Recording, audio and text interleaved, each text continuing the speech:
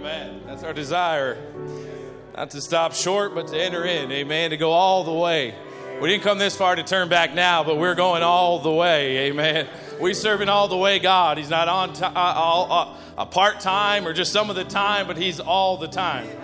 We're thankful that we have a real and living God, that we're not just wondering if He's out there afar off somewhere. We don't pack Him in our arm, but He packs us. Amen. And He said He'd meet us wherever we gather in His name. And I believe we've done that tonight. Amen. I believe we've set aside our time and our lives. We could be out doing who knows what tonight, but we've set all that aside to come and that God might commune with us. Amen. There's a divine appointment tonight, I believe, and He's orchestrated it. Amen. Hallelujah. Might seem a little bit odd, but if you would just put your hand on the person next to you, and I believe there's faith on the other end of that hand. And as we approach the Father, maybe we just ask if there's a need on the person next to you. Maybe you know Him, maybe you don't. You go ahead and pray for that need tonight. Father, we thank You, Lord. Oh, Your grace is sufficient for us, Father. We thank You for this time You've allotted us tonight, oh God. Father, we could come not out of vain repetition, but Father, we could come expecting a new beginning from You, oh God. Father, as we enter into this last service of this year, Father, we ask that You would come and have preeminence in this building tonight, oh God. Father, for each and every member in this assembly tonight, Father, the visitors in our midst, I pray, Lord, that hand reached out by faith right now, touching them, Lord, would have a supernatural effect on their life tonight, oh God. I pray that everyone that stepped foot in this building tonight would leave a better person, Father. May there be fillings, may there be healings, oh God. Father, may You open up a heart that's hardened and turned stony, Father. May You make it a soft ground tonight, I pray, oh God. Father, we preach liberation tonight amongst Your people, Father. We want freedom tonight amongst Your people, Father. We want Your Spirit to reign supreme, Father. I would ask that if there'd be any critical spirit in the building tonight, that Your Holy Ghost power would drive it forth, oh God. Father, may You have preeminence to speak to Your people as You've ordained it tonight, oh God. Father, I pray that You'd bring healing in Your wings as we look upon Your word just now in the mighty name of Jesus Christ. Amen, amen. Hallelujah. Sure, thank You for the opportunity, Brother Tim. It's such an honor. Personally, You've been a great privilege to my family and your ministry, and we just thank God that there's still men that'll fight for the message. Amen. If you have your Bibles, turn to the book of Colossians, the 2nd chapter, and the first verse. For I would that ye knew what great conflict I have for you, and for them at Laodicea, and for as many as have not seen my face in the flesh, that their hearts might be comforted, being knit together in love, and unto all riches of the full assurance of understanding, to the acknowledgement of the mystery of God, and of the Father, and of Christ, in whom are hid all the treasures of wisdom and knowledge. And this I say, lest any man should beguile you with enticing words. For though I be absent in the flesh, yet am I with you in the spirit, joying in beholding your order and the steadfastness of your faith in Christ. As ye have therefore received Christ Jesus the Lord, so walk ye in Him, rooted and built up in Him, and established in the faith as ye have been taught, abounding therein with thanksgiving. Beware lest any man spoil you through philosophy and vain deceit, after the tradition of men, after the rudiments of the world, and not after Christ. For in Him dwelleth all the fullness of the Godhead bodily, and ye are complete in Him, which is the head of all principality and power. Amen. May God bless His word tonight. Just for our time here tonight, you may be seated. We want to talk about ye are complete in Him. Amen. I know this is our last service of the year, and we probably didn't start out the year thinking you were going to hear me for your last service, but here we are. But I believe God has it in order. Amen. I believe all the trials that we went through this last year, and all the disappointments, and all the turns that we didn't see coming, and what we might have thought were mistakes or pitfalls, I believe God ordered those. I believe our footsteps are ordered of the Lord, and it's not just that we're turning a new page necessarily in our physical sense, but I believe, as Brother Timothy said last night, that we're turning another chapter, stepping into another realm than we've known before. I believe as the bride of Christ, we're looking at a new horizon, a new beginning where men have not walked before. I believe as the bride, we're stepping into something that, as Brother Isaac preached last night, it's our commission to fulfill something. It's our commission to do something in this hour. It's not just our commission to sit on a pew and enjoy a service a week here and a week there and struggle back and forth with the world, and we're hot one day and we're cold one day. That's not our commission. But our commission is to take another step that we might obtain a body change. I believe there's not another age coming. I believe we're in this last age that we are stepping into a changing of even our mortal bodies. Just as we reflect back over this year, I'm sure we all could go back through and think about the trials and my goodness, how we've got people that have moved across country and people that have moved from other continents, and people there seems to be a shaking going on.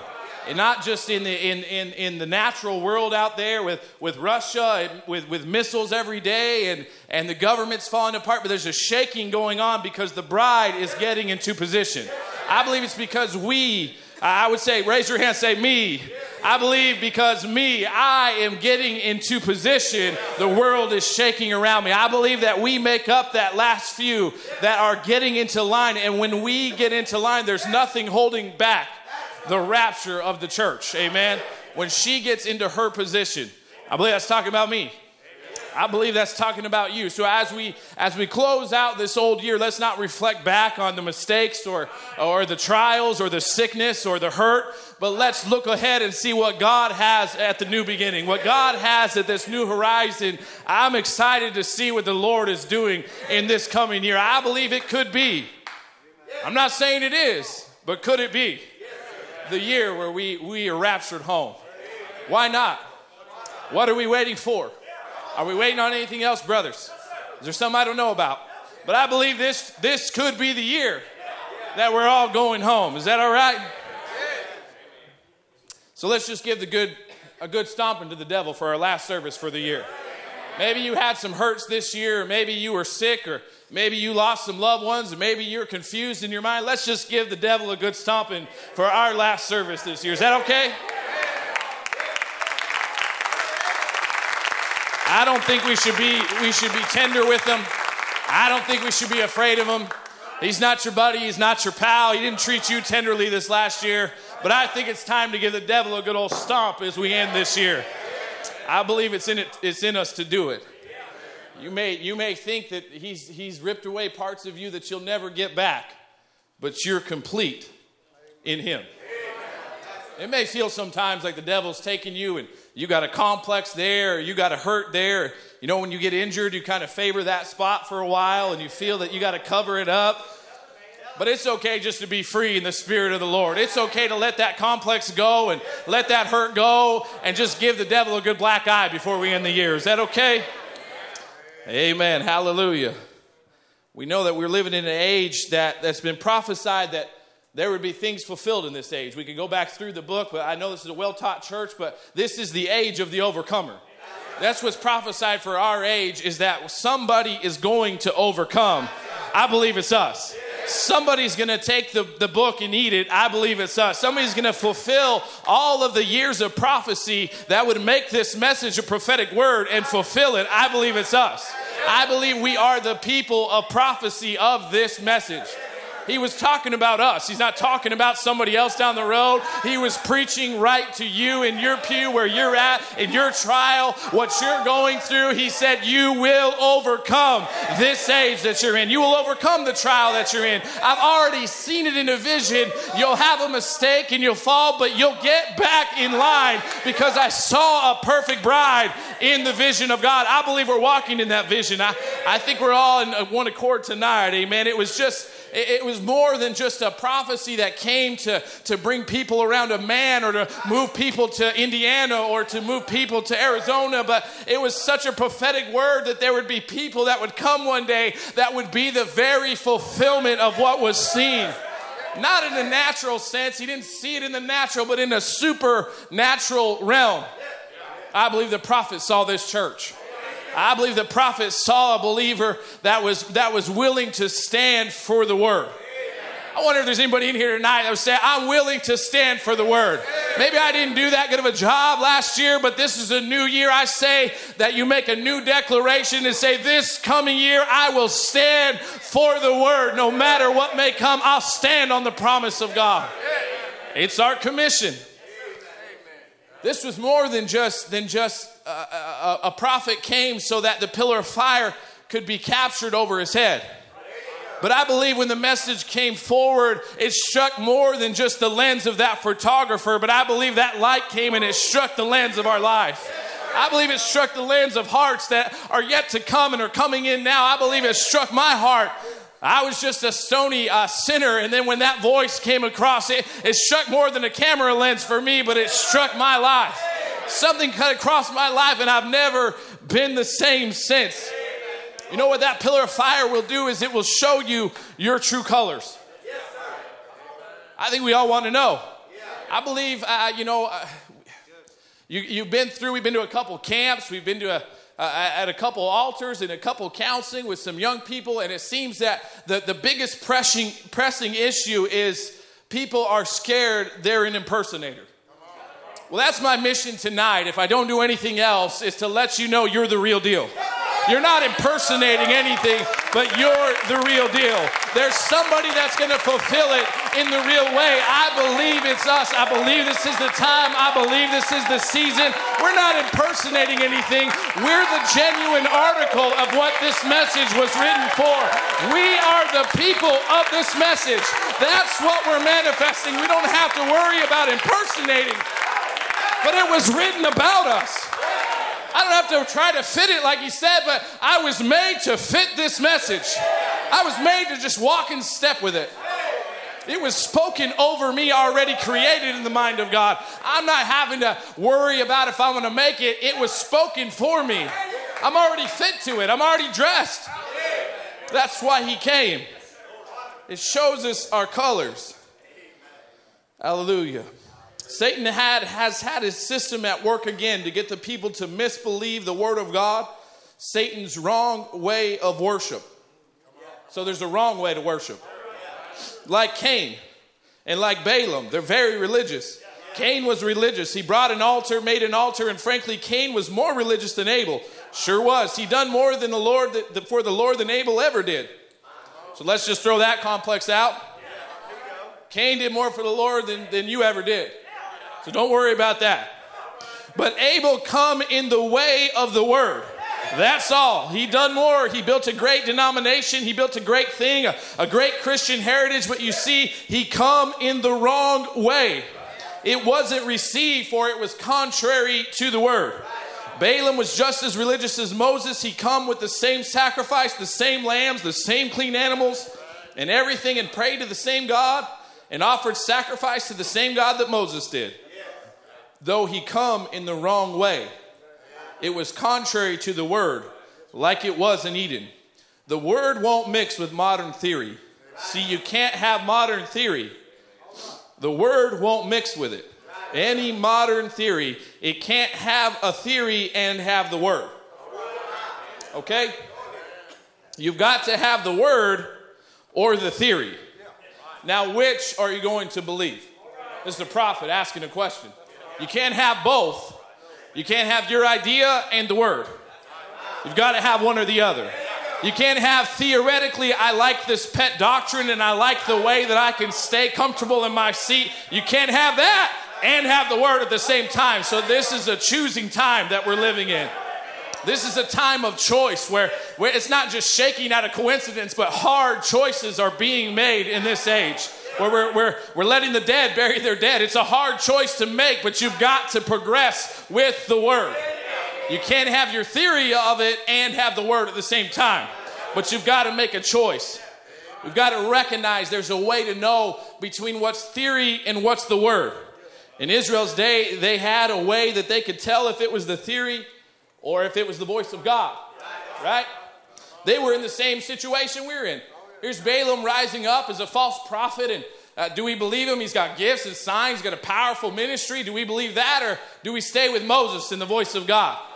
You see how confusion comes in, and the devil is a master at getting in our mind and causing confusion, and getting us to look at a brother that we were so kindred with at one time that there's no way that we would ever be pulled apart, and now we're even doubting if he's a Christian. Because the devil's gotten in there and it's put a wedge between This, I don't know what I'm getting into, but confusion of the mind is where the devil works best. If he can get in and confuse how we process what's going on in a church assembly. You know, a church assembly is the hardest place to get everybody to get along. Because everybody comes, you're supposed to be accepting, you're supposed to be welcoming, but somebody's going to have to stand for the word at some point. And some toes will get stepped on at some point. But it's got to be that way for us to stand for the word. Of course the devil's not, he's going to try to come in here, he's going to try to cause discord, he's going to try to cause disruption. That's his job. But our job as a ministry is to call out those things and say, that is false. That's not what the prophet said. That's not the way we should act and carry on. That's not, and some might call it a clothesline religion, but I, for one, am a preacher who believes that the word is still the word. And it should be preached as the prophet preached it, as Paul preached it, as Timothy preached it. It should be preached the same way. We shouldn't have to change the word to change with the times. But God's word is never failing. Well, I don't like the way that old word made me feel. Well, you need to change you. Don't try to change the word and say, well, it really hurt me the way that was brought. The word is the word. There's a way to know if it's your theory or if it's the word. Like I said, in Israel's day, they had a way to know. But the devil's so good, he will try to impersonate everything up to the word. He can sing, he can shout, he can dance. He can sit there like a bump on a log. He can say amen. He can say glory. He can impersonate everything except for the word. And the Bible said that in the last days, the devil will impersonate Christianity so close till it'll deceive the very elected, if possible. I love that word. If possible.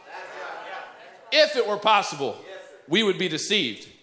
That's right. So we must test it. And how did they test it in their day?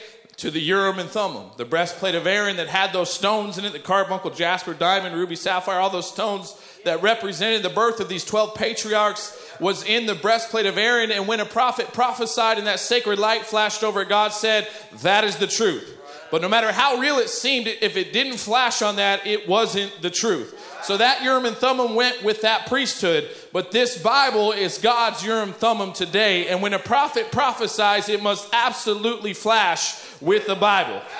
Then God says, and he comes down and proves it. This is a word prophet telling you how to identify a word prophet. If what I say does not line up with the Bible, then don't believe me. But if what I say lines up with the Bible, it's the Urim and Thummim for today. And it's thus saith the Lord. Right? So there's a way to know. Now you think, well, if we had that Holy of Holies and we could walk back in there and we could have those stones flash and we could ask it a question, am I going the right direction in my life? Is this the perfect will of God for my life? You walk in there and as the voice would ring forth, the stones would cast a rainbow or they would not. And by that you would know that dream was of the Lord or that prophecy was of the Lord or that tongues was of the Lord. But the light had to ring true in order for that to be lined up. Now, there's a specific order to how God designed this. And I believe there's a specific order to how he's designed the church in this last age. It's okay if we're just trying to build a little bit. Is that all right? We started at 5, so we're okay, right? Is this all right? I'm not a tech guy, but I got a buddy, Joe, and a buddy that maybe has a picture of that. This is out of Exodus 28. And I know this is maybe a little Sunday school on a Saturday night, but that's all right. And thou shalt make the breastplate of judgment with cunning work. After the work of the ephod, thou shalt make it. Of gold, of blue, and of purple, and of scarlet, and of fine twined linen shalt thou make it. 4 square it shall be doubled. A span shall be the length thereof, and a span shall be the breadth thereof. And thou shalt set in settings of stones, even 4 rows of stones. The first row shall be a sardius, a topaz, and a carbuncle. This shall be the first row. And the second row shall be an emerald, a sapphire, and a diamond. And the third row, a ligure, and an agate, and an amethyst. And the fourth row, a beryl, and an onyx, and a jasper. They shall be set in gold in their enclosings. And the stones shall be with the names of the children of Israel, 12. according to their names, like the engravings of a signet. Every one with his name shall they be according to the 12 tribes. So those are pretty specific instructions, right? And we got the picture of it up there. See, it's pretty specific how it's laid out. And there's a specific stone for each row. And the rows were identified, of course, gold being the backlayment. And they would fashion this gold. And this was the most holy place that there was in Israel. So this wasn't just thrown together and some pebbles glued on there. But this was gold that was fashioned in the fire, that was beaten until they could see their reflection. And then they chose these stones by hand. And as the Lord gave them instruction, they would say, these stones, because this is the only way. Now, it sounds very unnatural for you to be able to speak to those stones and them to cast a light. Right? It seems very unnatural that you would be able to put on a tape somewhere sometime while you're living in sin and all of a sudden your life just flip around. It seems very unnatural that you might drag yourself into the back door and the voice of the preacher coming across the pulpit might change your life forever. It seems pretty unnatural, but God is a supernatural God. God is such a supernatural God that even the sound of his voice can change your entire outcome of where you're headed in your life. Just one word from him can change every direction in which we're headed. And you might think, well, I know the path I'm headed, but you wait till God says something else about it. Wait till God changes the very direction that you're headed in. He's a supernatural God. But this voice was spoken over the stones, and it vindicated it to be the voice of the Lord. But we don't have the Urim and Thummim today. I mean, Brother Tim's got a mini one in his office, I saw, but I don't think it'd probably ring the rainbow colors. We don't have that today. Can you imagine if we had that today, how many people would be fighting for it? To know the will of God, to know the perfect word. How many people would be coveting that? How many people would fight their way to get to that Urim and Thummim, that they might know that this is the right way to go? I mean, how many in here would want to know? I'm in the perfect will of God. I'm in the perfect will. If you know you're walking in the perfect will, you can be absolutely fearless of where you're headed because you know you're on a commission. You know that you've been purposed for it. I believe that if we had the actual physical Urim and Thummim today, there would be a riot to get your hands on it, right? There'd be a line out the door where people would come in and they'd want to have their moment with the Urim and Thummim, right? Kind of like when the prophet was here. And they wanted to have just their couple minutes with the prophet. They wouldn't take the time to listen to what he was preaching, but they wanted their couple minutes with him that he might discern them and it would take the easy way out of the situation. We don't live in an easy age. This is not an easy button age. But this is the hardest age that there ever has been. This is the darkest hour that there ever will be. We don't live in an easy button age. That would be nice. And I'm not shaming anybody that has a tremendous testimony. That's not what I'm getting at of visiting with a prophet and the miraculous happening. Obviously, I believe God sent a prophet. And I believe he had the Messiah sign. And I would have traveled across the world to spend just a couple minutes. But we don't have that today. We don't have the Urim and Thummim today. So it must be that thus saith the Lord's not here today. No, I don't believe that. I don't believe that thus saith the Lord ceased to exist on December the 24th, 1965. But I believe we have thus saith the Lord in our midst. I believe what the prophet preached to us was that the bride has thus saith the Lord, or she keeps still, right? So that means it's laying within the church.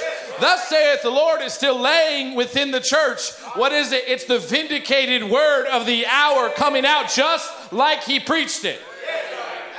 Now, we live in an age of confusion, right? Where the devil's getting in and he's trying to confuse this and confuse that. And he'll take a quote and make you think that you don't have the Holy Ghost. And he'll take a quote and make you think that there's no way you could be lost. And we're back and forth, but there is a way to know that we're walking in the perfect will of God. There's a way to know that there's a balance to this.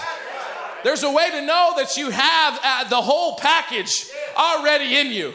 You're not waiting for it to come, but it's already laying within you. These stones here on this tablet were just stones. They just laid there on that Urim and Thummim. They just laid there in that tent, way back in there until a voice came across them. And then all of a sudden those stones had a purpose. Those stones reflected a light. They reflected the voice of God that came out across them, and they became of value, right? Until then, they were just laying dormant in the tent there, but they had a purpose. I believe we have, thus saith the Lord. We'll do exactly what he said to do in the spirit that he said to do it. It's not so much that I can type in here. Anybody can grab a table app and they can type in their favorite quote and you can feed me all these quotes. But if you don't have the spirit of how the prophet brought it, then it's never going to free anybody. It's never going to heal anybody. It's never going to bring liberation to anybody. But you've got to have the spirit that the messenger brought it in. Is that okay? It's our commission. If I could say, it's the challenge of the hour to walk in the spirit of the word. Not just quote it fundamentally, but to walk in the spirit of the word. Hallelujah. And there came out of nowhere, don't even give his name. I don't guess the prophet was interested in his name. He was interested in one thing. God had anointed him. He didn't make any difference whether he was classed one of their denominations or something else, whether he was a bishop or an archbishop. The only thing that he was interested in was the message on his heart. And he called the people back to repentance and an understanding that their God was a God of might and a God of deliverance, a God of miracles that snatched them out of the hands of the Egyptians, opened up the Red Sea and fed them into the wilderness. And a God of might who could take the land from someone else and give it to them. Amen. That was a true prophet. He was anointed and he was the voice of God to them people. He spoke it that it must be so because they were in trouble. These Midianites and Amorites and so forth had all come over to eat up all their land. And so the enemy had challenged and he must be met. The enemy's challenged and he must be met. We're living at the same junction of time.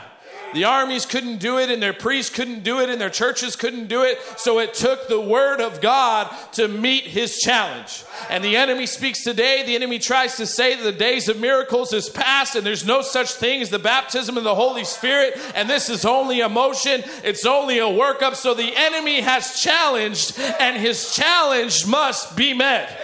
Are we ready to meet the challenge of the hour? The only way we can meet the challenge of the day when the denominations call the people away and put them in this organization and that organization, let them women cut their hair and makeup and men and all kinds of lives, lives as trustees and deacons and pastors in the church because they got some PhD or LLD is the requirement. Jesus never did require a man to have that. Jesus' requirement was wait in the city of Jerusalem until you're endued with power from on high. Then you are a witness to me. That meets his challenge. That met the enemy's challenge. That met it in that day. It will meet it in this day. That's why the Church of the Living God has such an attack on how we worship. That's why the Church of the Living God is trying to be bound up that we're too free or we worship too freely or we enjoy ourselves a little bit too much. Well, you can have your opinion, but as for me, I'll rise to the challenge of the hour. You can believe it the way you want to, but as for me, I'll go ahead and enjoy salvation. As for me, I'll go ahead and enjoy joy in my life. I'll enjoy not having bondage. I'll enjoy not being in chains or shackles or wondering if I'm going to make a rapture. I'll go ahead and enjoy the liberty that comes with the revealed word of the hour and say, I never did it in the first place. I'm free. That's the challenge of the hour. Not to be in bondage. Anybody can be in bondage. We are called and commissioned to break free from that and say, I am a different level. I'll not settle for Methodist or Baptist or Presbyterian somewhere. I'm from another cut. I came from another section of the cloth. In my section, we're free. In my section, we have liberty to worship. In my section of heaven, we go ahead and shout, and we say amen, and we say holy, holy, holy to the Lord. That's what we were called to do. The challenge of the hour has been brought to our door. What will we do with it? Will we back up and say, I'm just going to go ahead and back up on the way I believe? Or are we called to meet the challenge of the hour that's been brought to our church, into our home, into our beliefs? Don't tell me that you haven't ran across it because it's coming against the Church of the Living God. Not just here in Louisiana, but all over the world. The challenge is brought to the church. Will we back down? Or will we take the word and move forward? If God be with us.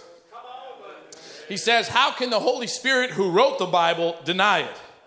How can the Holy Spirit living in a man say, oh, it was for the disciples?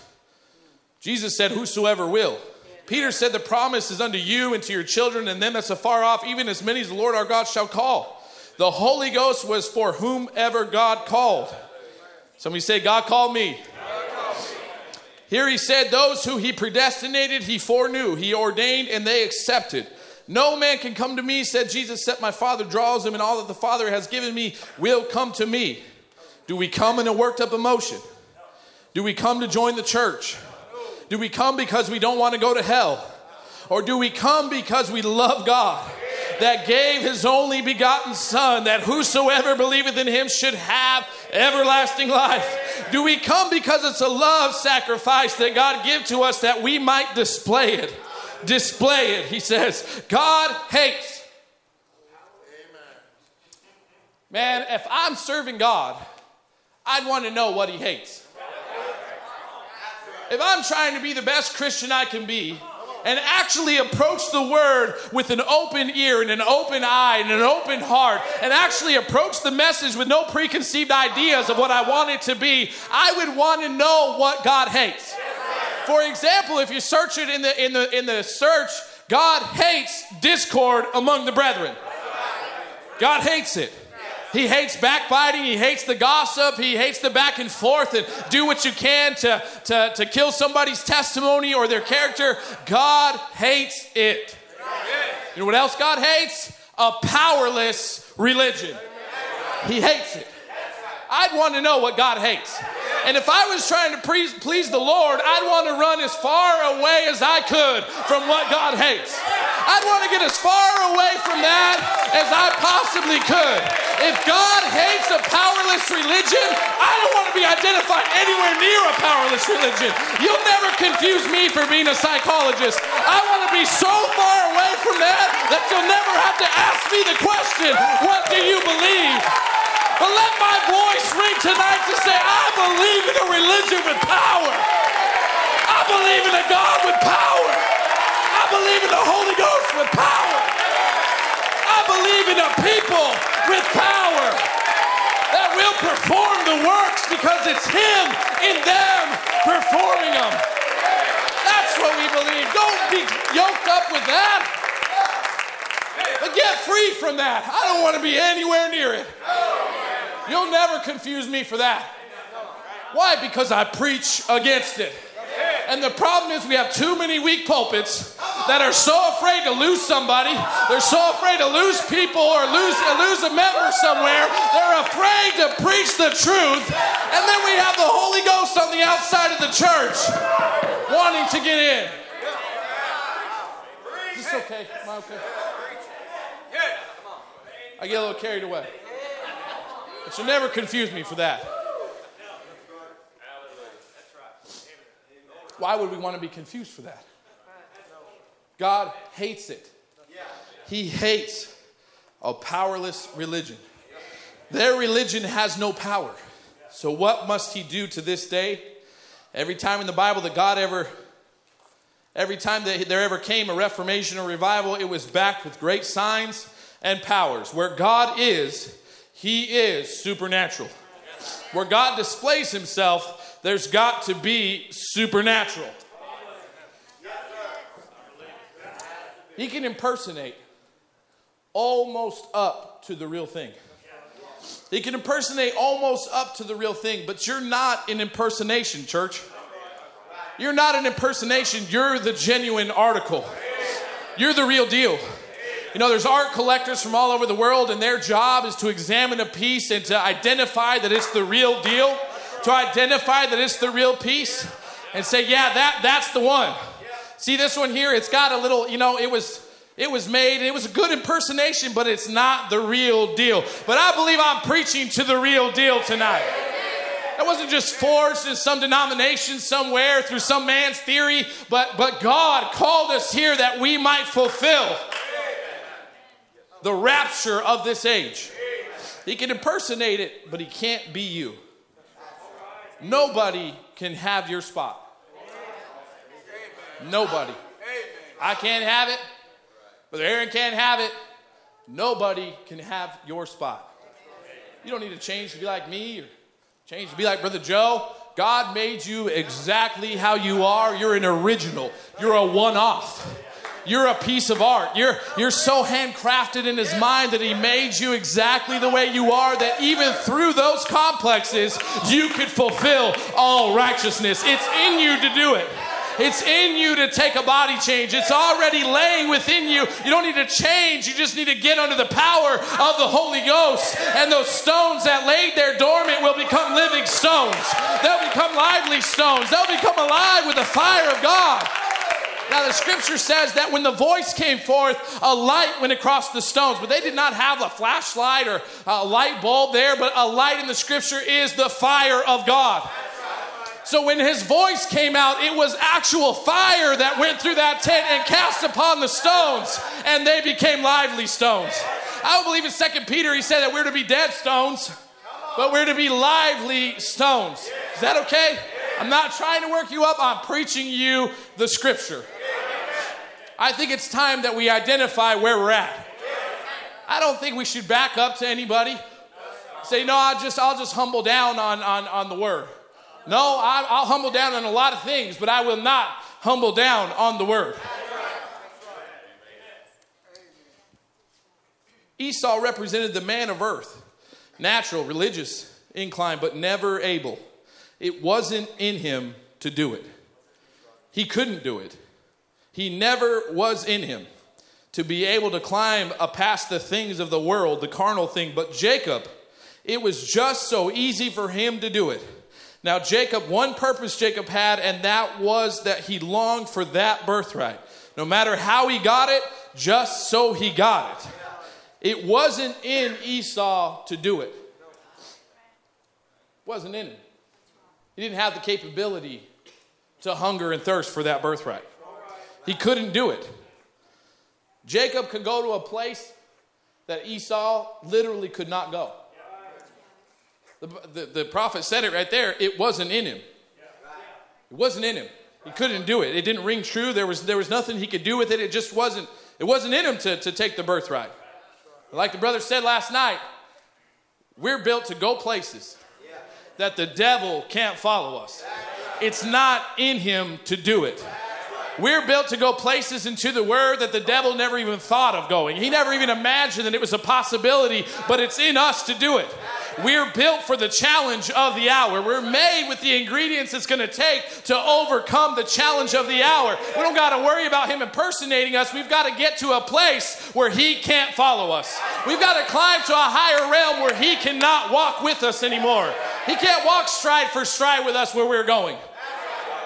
There's somewhere where he's going to get caught up. There's somewhere where he cannot fulfill the whole word. There's somewhere where he's not going to do it. Now, if let's just, God forgive me, but let's just say I was Lucifer preaching to you tonight.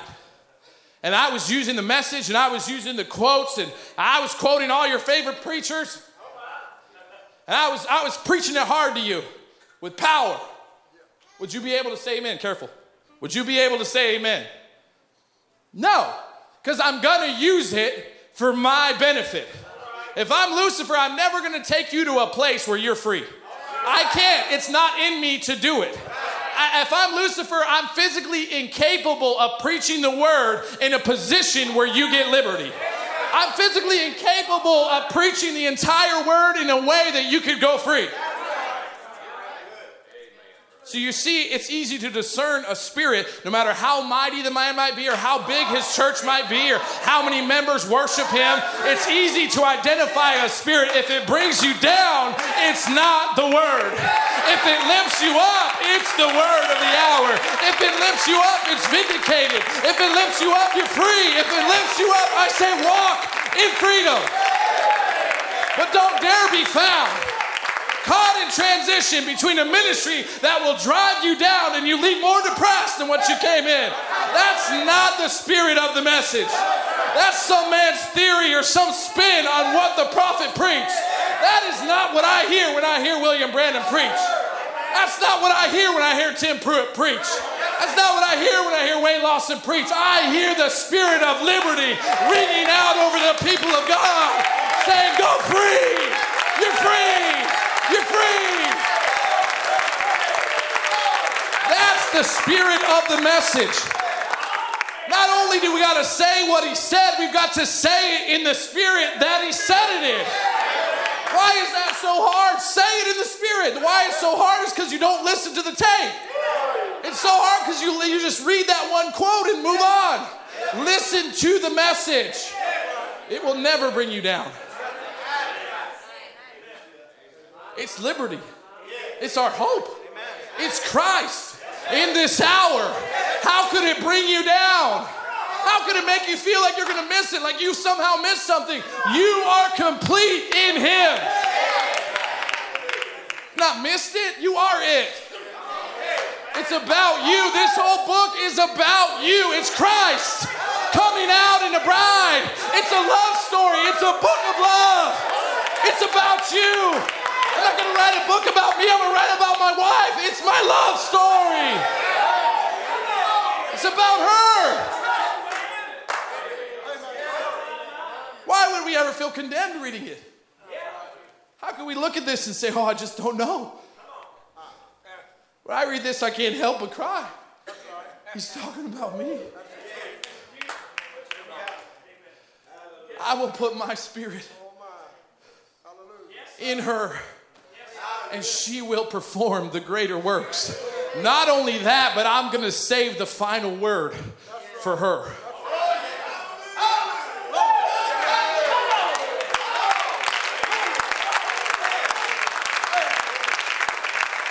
You're built for better than where we're living.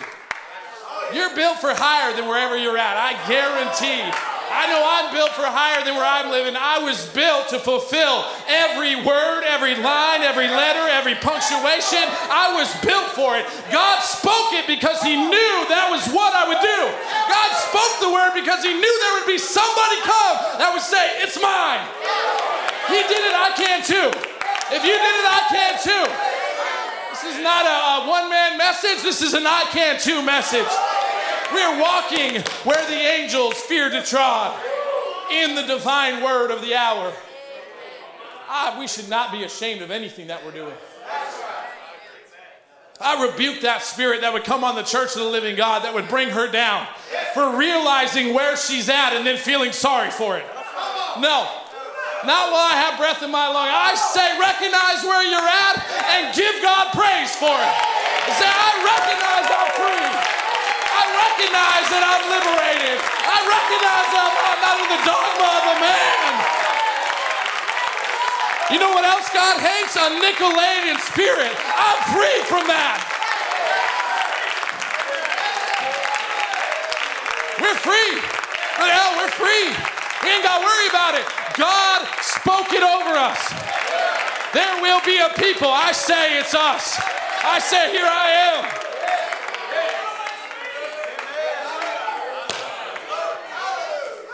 am. He's not built to walk where you can walk. He physically is incapable of it. I left my hanky in that jacket somewhere. He can't do it.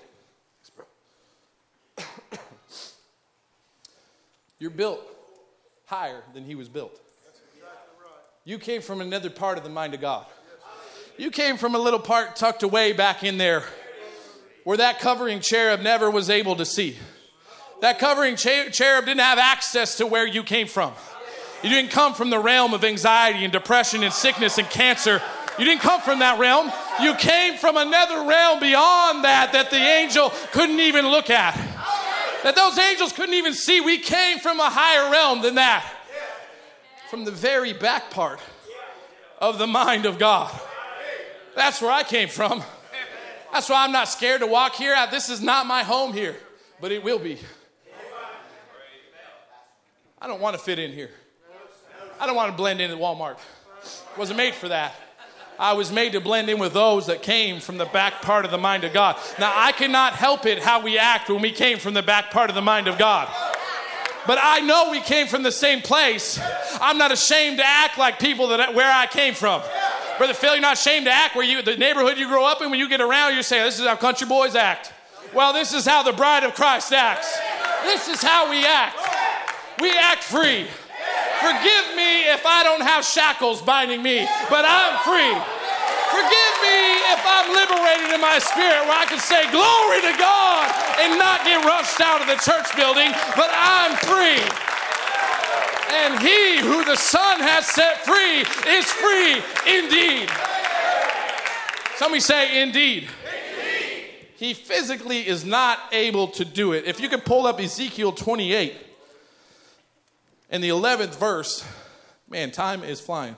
Moreover, the word of the Lord came unto me, saying, Son of man, take up lamentation upon the king of Tyrus. Of course, your Bible students, you know it's speaking of Lucifer. And say unto him, Thus saith the Lord God, Thou sealest up the sum full of wisdom and perfect in beauty. Thou hast been in Eden, the garden of God. Every precious stone was thy covering. The sardius, topaz, and the diamond, the beryl, the onyx, the jasper, sapphire, the emerald, and the carbuncle, and on gold. The workmanship of thy tabrets on thy pipes was prepared in thee in the day thou wast created. Thou art the anointed cherub that covereth, and I have set thee so. Thou wast upon the holy mountain of God. Thou wast walked up and down in the midst of the stones of fire. Thou wast perfect in thy ways from the day thou wast created until iniquity was found in thee. He's built different. You're a civil engineer. How many stones did we just count? I'm going to help you. 9. 9. How many did we count in Exodus 28? 12. I'm not a math wizard, but it seems like there's something missing. It seems that God's specific ingredients were right and they were perfect. And then when it came down to build Lucifer, something was left out. He's physically not built the same as you're built. He's missing something that you have. If you take the time to study it, we're short on time, but if you take the time to study it, he's missing the third row. He's got the first, the second, and the fourth. He's missing the third row of stones. Remember how exact the breastplate was to be built? It was to be built exactly under the order which Moses gave, right? Exactly this direction, exactly these stones in this place representing these exact tribes, but he's missing the third row.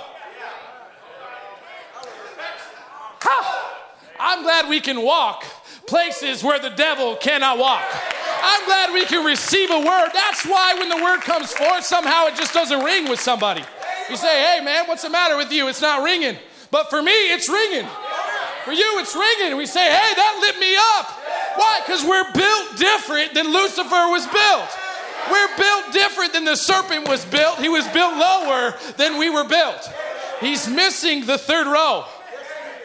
We're not. You'll never get a 7-color rainbow if you're missing those 3 stones. You'll never get the full contrast of God's word if you're missing those 3 stones. You'll end up with a 6-colored rainbow, which here we are. But there's something that Lucifer does not have that you have. And you wonder why? How am I going to make it? Because it's in you. There's something in you that he does not have. We'll take a few minutes on this. The 7th stone, which would be the first stone in the third row, is the lagur. It's from the tribe of Gad. It's an amber color. The tribe of Gad means a judge, to be vindicated, which I found it pretty interesting that to be vindicated means to be loosed.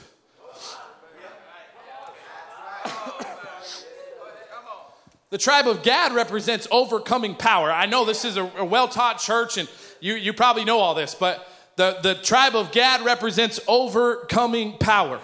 So mark that down as something Satan cannot do. He cannot have overcoming power.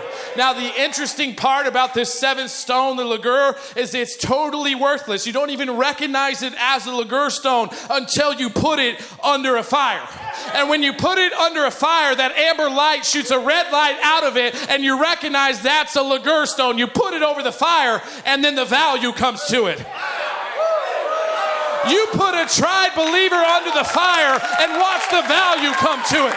You put a tried, God-called son or daughter of God and watch the value come to them. We may not look like much up here, but you put me under a fire and watch the value come under it. You put this church under a fire, which I believe it's been, and watch the power of God come out of it. There's value in it. But you've got to go through the fire. You've got to go through the fire.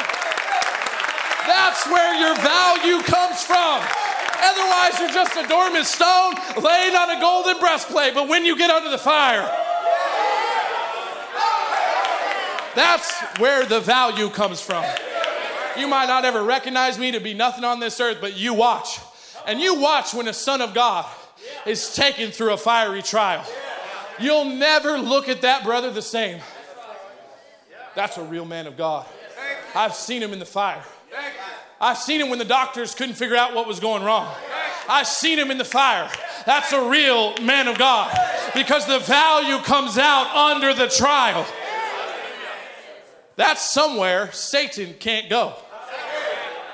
He can't walk into the fire. He doesn't have the material to do it. Doesn't have it. He literally does not have the stone to walk into the fire. Not built for it. But you are.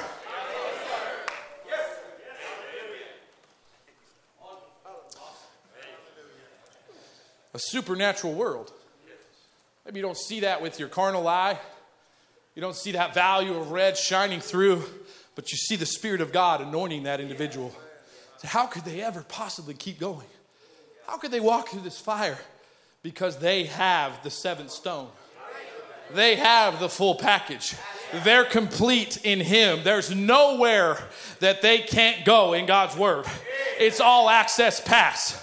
You can go anywhere that your faith will allow you to go into this Word. Anywhere, including cancer being defeated. Anywhere, including mind battles being defeated. Anywhere, including depression being defeated. You are called and anointed to walk there. That's our commission, to walk there. To step into that, as Brother Isaac said. But the value comes. What looked like a worthless stone becomes priceless when you put it in a fire. I think of the three Hebrew children walking into a fire. Now, we live in a supernatural world where we don't see their spirits coming and their spirits going. The angel's here. Maybe we don't see him, but we know he's here. But we also know there's sickness in the building. Now, if it was easy, I know we got medical folk in here. If it was easy as putting your broken arm under an x-ray and they say, oh, the bone's broken there and we can work on that. But we're not battling flesh and blood, but spiritual principalities and powers in high places. And so we walk into the church house and maybe we don't even recognize it, but there's a spirit that's been attacking us all day. There's something that's been binding us maybe for 20 years. Maybe just this afternoon, but there's something that's trying to take hold of you that you can't see. If it was as easy as for see, Aaron could take care of it. He just knocked the guy out. But we can't see it. It's in another world. Right? Brother Brandon would explain it in a prayer line. Somebody would come through and he would say, you have a deaf spirit that's taking hold of your hearing. It's binding your hearing. I see the spirit and it's wrapped around your hearing canal, and that spirit has to be removed in order for you to hear. Right? So it's easy for us to see that's how that person's deaf is. There's a spirit, a transparent band, Brother Branham called it, that's cutting off the circulation to their hearing, right? And then another patient would come by and you say, you're blind. There's a spirit that's bound your optic nerve and you can't see. I believe many of us probably have transparent bands. There's things affecting our life that we've tried to get rid of and we tried to figure out how to deal with, and we've tried to figure out how to get rid of it, and we can't see it and we don't know when it's coming, we don't know when it's going, and it comes and goes, and it's a transparent band. Now, if I put a band around my wrist like this and I put it real tight, my fingers are going to get purple. I'm going to lose circulation to these fingers and they're going to become dead fingers. They're going to be useless to me. There's nothing I'm going to be able to do with them. I'm not going to be able to feel them. You ever slept wrong in the bed and you wake up and your hand's about useless because you cut off the circulation, right? Well, that's what demons in this hour are trying to do to the church of God, is cut off the circulation, the flow of life into our wombs. They're trying to cut that off, but there's only one way to get rid of that band. Now, where that patient stepped on the platform and they were deaf, there was not Brother Branham standing there, but there was a pillar of fire standing there. There was a fire between them and the end of the prayer line. There was a fire between them and their healing. There was a fire between them and total victory. You understand? There's only one way to get rid of the transparent band in your life. It's to walk in the fire. Right? The 3 Hebrew children were taken to the fire, and the king said, take my mightiest men to bind them. I want to make sure they don't get away. But the devil's not built to go in the fire. So that king lost 7 of his mightiest men in that fire because he sent them to go ahead and keep charge of them. They melted in the fire. You know what the prophet taught us? The only thing the fire did for those children was loose their bands. The only thing the fire of God will do for you is set you free from complex. The only thing the fire of God will do is fill you with the Holy Ghost. The only thing the fire of God will do for you is heal you of cancer, is heal you of diabetes, is heal you of depression. There's a fire between you and your healing. There's something in between your prodigal and coming home. It's the fire of God. Daniel in the lion's den. What kept those lions away? Fire. The devil is afraid of fire. Why? Because he knows in the end it's the lake of fire. There's nowhere in the scripture where the devil walks into fire. There's nowhere where a spirit can follow you when you're walking into a fire. Now you might think, well, I don't want to go through another trial. Don't. Get in the fire of God. Come underneath the pillar of fire. Surrendering to the message. Surrendering to this word. Not your theory, not your idea, but come underneath it where the impersonations cannot last. Now watch the pattern. He says, Judas Iscariot followed those same tracks. He was justified by believing on the Lord and then accept him as a personal savior. I thought this was tremendous. Judas received him as a personal savior. He was sanctified and given the power to cast out spirits, put his name on the Lamb's Book of Life. But when it come to Pentecost and the baptism of the Holy Ghost, the fullness of the word, he showed his colors. He couldn't produce the color.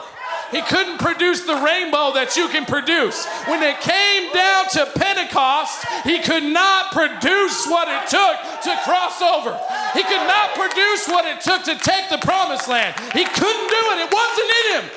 He didn't have it. Doesn't have the capability. That's why I don't get caught up fighting with people. They just don't have it. There's only one message of the Holy Ghost. It's move forward. That's what we should do, is leave aside the fighting and we'll stand for the message and move forward. They're just not built for it. But I was. I believe you were. Somebody say, I was built for that fire. It showed his true colors. That's exactly what the Canaan spies did. That's exactly what Esau done. That's exactly what Satan done to Eve in the garden. It showed their true colors. I don't care. Judas could have done all kinds of signs, wonders, but when he come to receive the Holy Ghost at the day of Pentecost, he showed his colors. The devil can come right up and impersonate right to the very thing till it comes to this word, but he can't take all that word. He can bring it all up, maybe to one word like Eve, the devil did to Eve, but he can't cross it all. Because the whole thing is the body of Christ. The whole thing. Complete in him. You're not an impersonator, you're the real one. You're not the counterfeit, you're the reality. You're the one the counterfeit was spun off of. You're the reality of it. Now that 8th stone we'll try to hurry is the agate. That represents the Naphtali tribe, which means through difficulty. It's a common stone. Found out, you might go find them out here. Just looks like any old stone until you cut it. And when you cut it and you polish it, it becomes a beautiful stone. It becomes the stone we saw up there on the breastplate. It becomes a beautiful thing that they might have value to it, but it's got to be cut. It's got to be fashioned. It's got to be molded, and it's through difficulty that stone comes. It's through the trial of our faith. But when you have the stone, you can go through the trial. When you have that ingredient, you're going through the trial. You're going to make it out on the other side. It's through great difficulty, but that's where Job was when he recognized he had the third row. When he said, I was there. I'm in the greatest trial of my life. I don't know how I'm going to make it out of this situation, but I was there. And if I was there, I've got to go back to there. If I was ever in the mind of God, I've got to go back to the mind of God. I was there. Not a fake, but the real deal. I was there when the sons of God meowed for joy.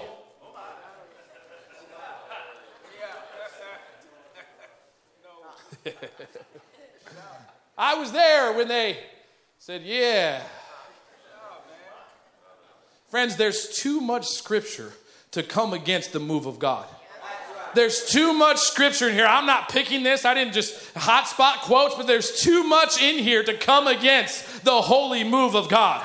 There's just too much. It's where God operates. And then you wonder why you can't keep your young people out of porn addictions, and you can't keep your young people out of suicide, and you can't keep your preachers from sinning on their wives, and you can't keep your church together. It's because you don't preach the Holy Ghost. That will actually change the situation. You don't have to have seminars on how to do it or some psychological approach. Preach the Holy Ghost.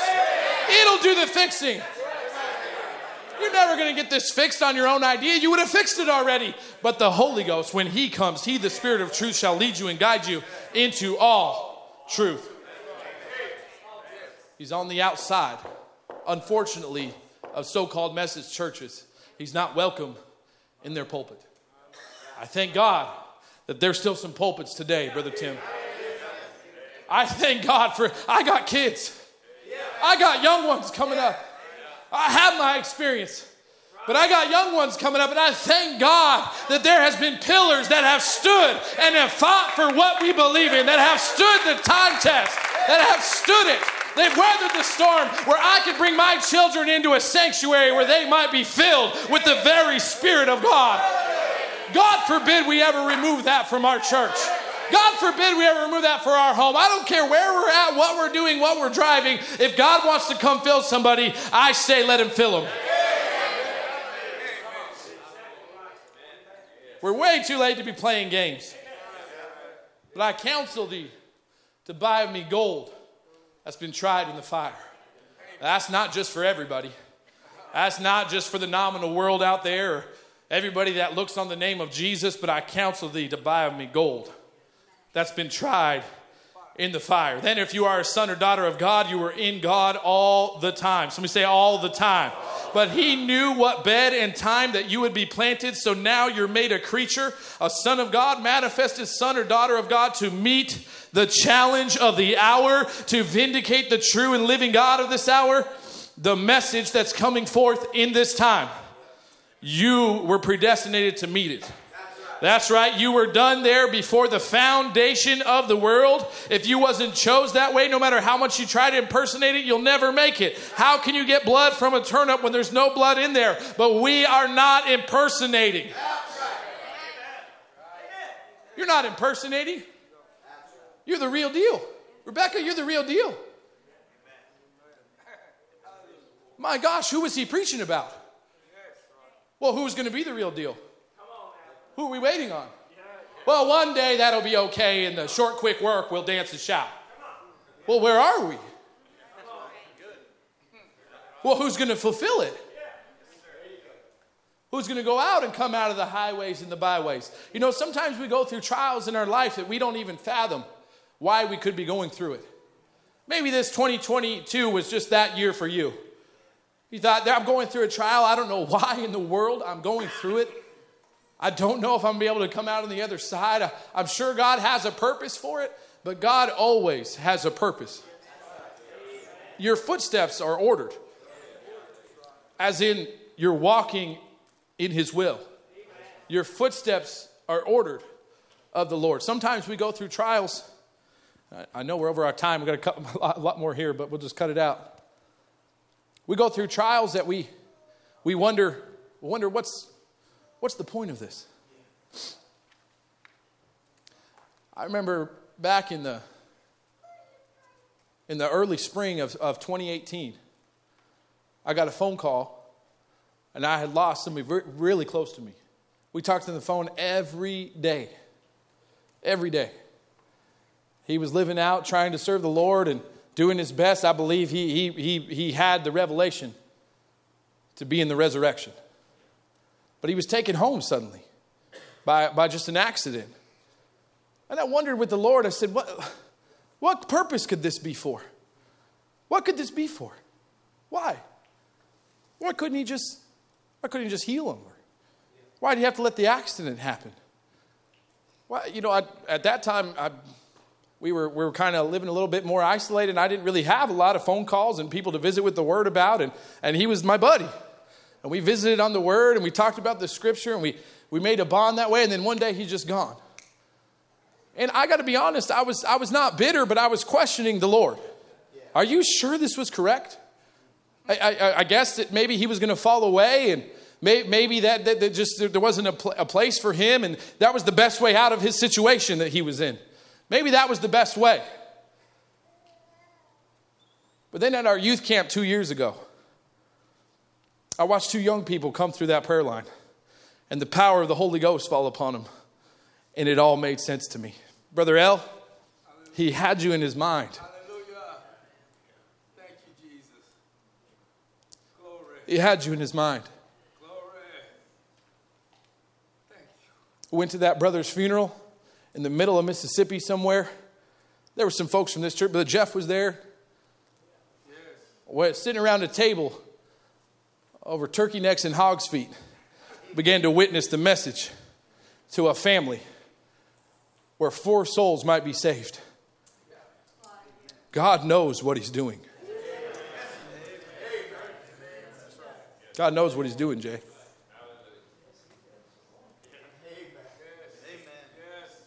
He'll bankrupt heaven to bring home your prodigal.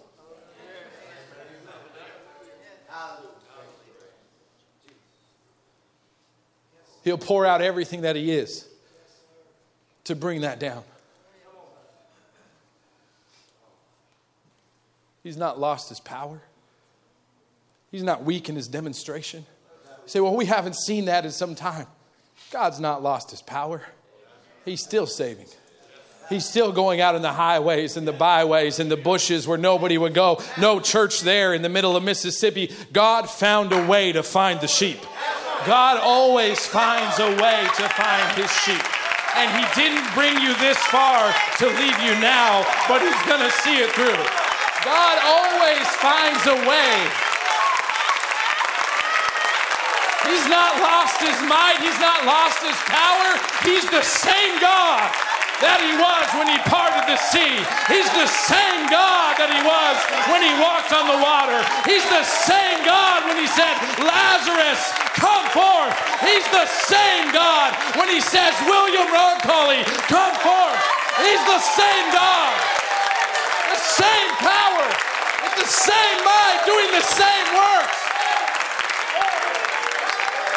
He's not lost it. He's still God. But we've got to humble ourselves to come under the word. The last stone that he does not have is humility. He's incapable of becoming humble to the word. I'm going to finish right here. He doesn't have it in him. Cain did not have it in him to repent. But the zeal of our hour is to repent. The zeal of the Laodicean church is to repent. Come back to the word. Come back to Pentecost. Get back to where the power of God is real. We have it in us to be humble enough. We'll be humble enough to believe a lie. Somebody tell you that you're ugly or you're never going to make it or you're unsuccessful. We'll believe that. We'll humble ourselves down to that lie. But what about the truth? What about when God says there's an age of the overcomer? What about under the church of Laodicea, I write to them that overcometh, will I grant to sit with me? What about it? Will you humble yourself to that? Will you humble yourself to put this word in your mouth and speak it over your trial? I'm humble enough to say, I speak victory. Put it in your mouth. I don't know what it is. I don't care what it is. Have the humility to come underneath the word and put it in your mouth and confess it. Let the stone fly. The challenge of the hour has come to our door. Are we ready to meet the challenge? There's some old Goliath saying, hey, his theology makes sense. He said, we don't all have to be deemed crazy. You just let one of you die and you come underneath me. You just back up on that Holy Ghost doctrine a little bit, and I'll back off your church. I'll back off the attacks. You just back off on that dancing a little bit, and I'll back off the mind battles. Don't tell me he hasn't told you that. The challenge of the hour is here. You just back up on claiming your prodigal. You don't want to scare him away. There's a Goliath out there. His theology makes sense. Well, I'm caught in the in-between. Maybe it's true, maybe it's not. If we have the humility to sit underneath a lie, we ought to have the humility to come underneath the truth of the word and say that's false doctrine. Say that's a Lucifer anointing coming into my life. That's a transparent band that I need to burn off in the fire of God. No messenger came in my day to tell me that I wasn't going to make it. No messenger came and lived a life above reproach to tell me that I just didn't have enough. But when I'm going to make it, you've got the stones, you've got the material. It's in you to fulfill our righteousness. It's already in you. Well, you just back up on preaching that. No, I don't think I will. You just back up on having those tent revivals and those meetings and youth camps and where people just ready. No, I don't think I will. I don't think I'm going to back down to no giant. He's a bluff. He's got nothing. I don't think I will back down. I think I'll preach this harder than I've ever preached it in my life. I think if I have breath in my lungs, I'm going to preach liberation in the church of God. As long as I've got power in these lungs, I will be found preaching freedom. I don't think I'm going to back up at all. I say it's time to come totally under the humility of the word and say, Lord, do what you will with me. If you never caused me to dance, fine. If you never caused me to speak in tongues, fine. If you never caused me to worship like I see others worshiping, fine. Do whatever God puts on your heart to do. If God called you to have a prophetic word, God forbid us to hold it back. If God called you to dance in the Spirit under the anointing of the power of liberation, you go on ahead and dance. If God called you to let a scream out that lets the release out of your life, you go ahead and scream. You see, we're all original. We're all pieces of art. Fashioned the way God fashioned us that He wanted us to be. You don't have to act like me. That's okay. I already got Brother Joe. But don't ever be found guilty of oppressing the power of God in your life. Sister Adeline, if you have a gift to sing, let it go. Don't ever be found guilty of holding back because of what somebody might think. If your pastor's ashamed of you, find another pastor. If your friends are ashamed of you, get new friends. I'll be your friend. Brother Aaron will be your friend. Sister Cheyenne will be your friend. Get new friends. Don't ever let the devil put that band on the move of God in your life, because you will never walk in freedom again. There's a fire between you and your victory. The zeal of our hour is to repent. And when we're done repenting, that's where the power comes. Power is in humility. If our music players would come. If we can't humble ourselves to the word, we'll never walk where he walked. Oh, Lord, if it be possible, let this cup pass from me. Nevertheless, Lord, thy will be done. Thy will be done. I wonder how many of us could say that with our hearts. Thy will be done. Lord, whatever you have, your desire for me is. I may not ever hold a microphone in my hand, never step behind a pulpit. Whatever your desire is for me, Lord, that's what I want to fulfill.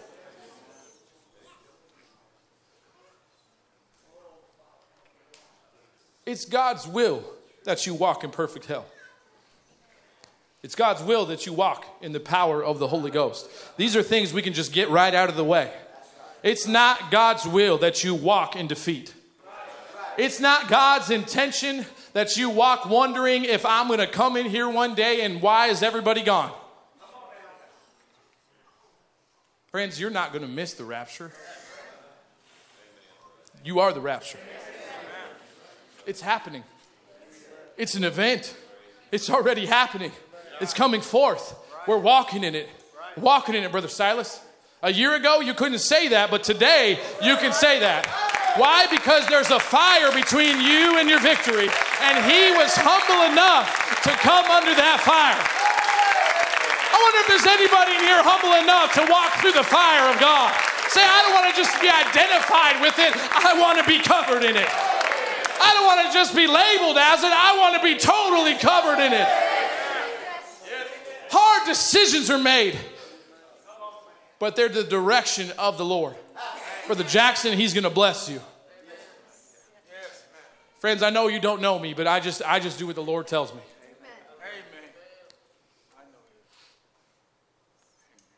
Walk through the fire with him a while. Won't you just come walk with me a while? Where's he going to lead you, Brother Joe? He's going to lead you through the fire. Because that's the only place the devil can't follow you.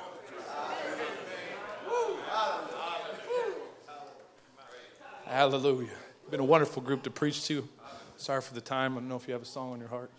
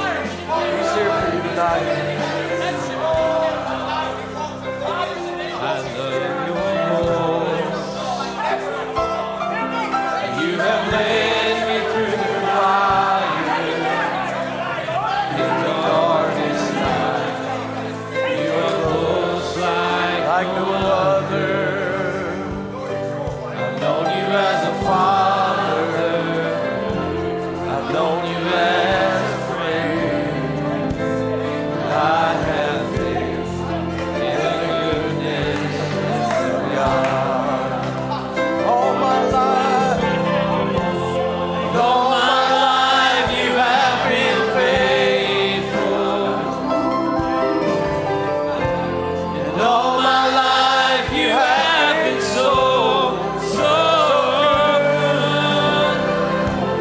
With every breath that I am able, I will sing of the good. Let's sing that second verse again.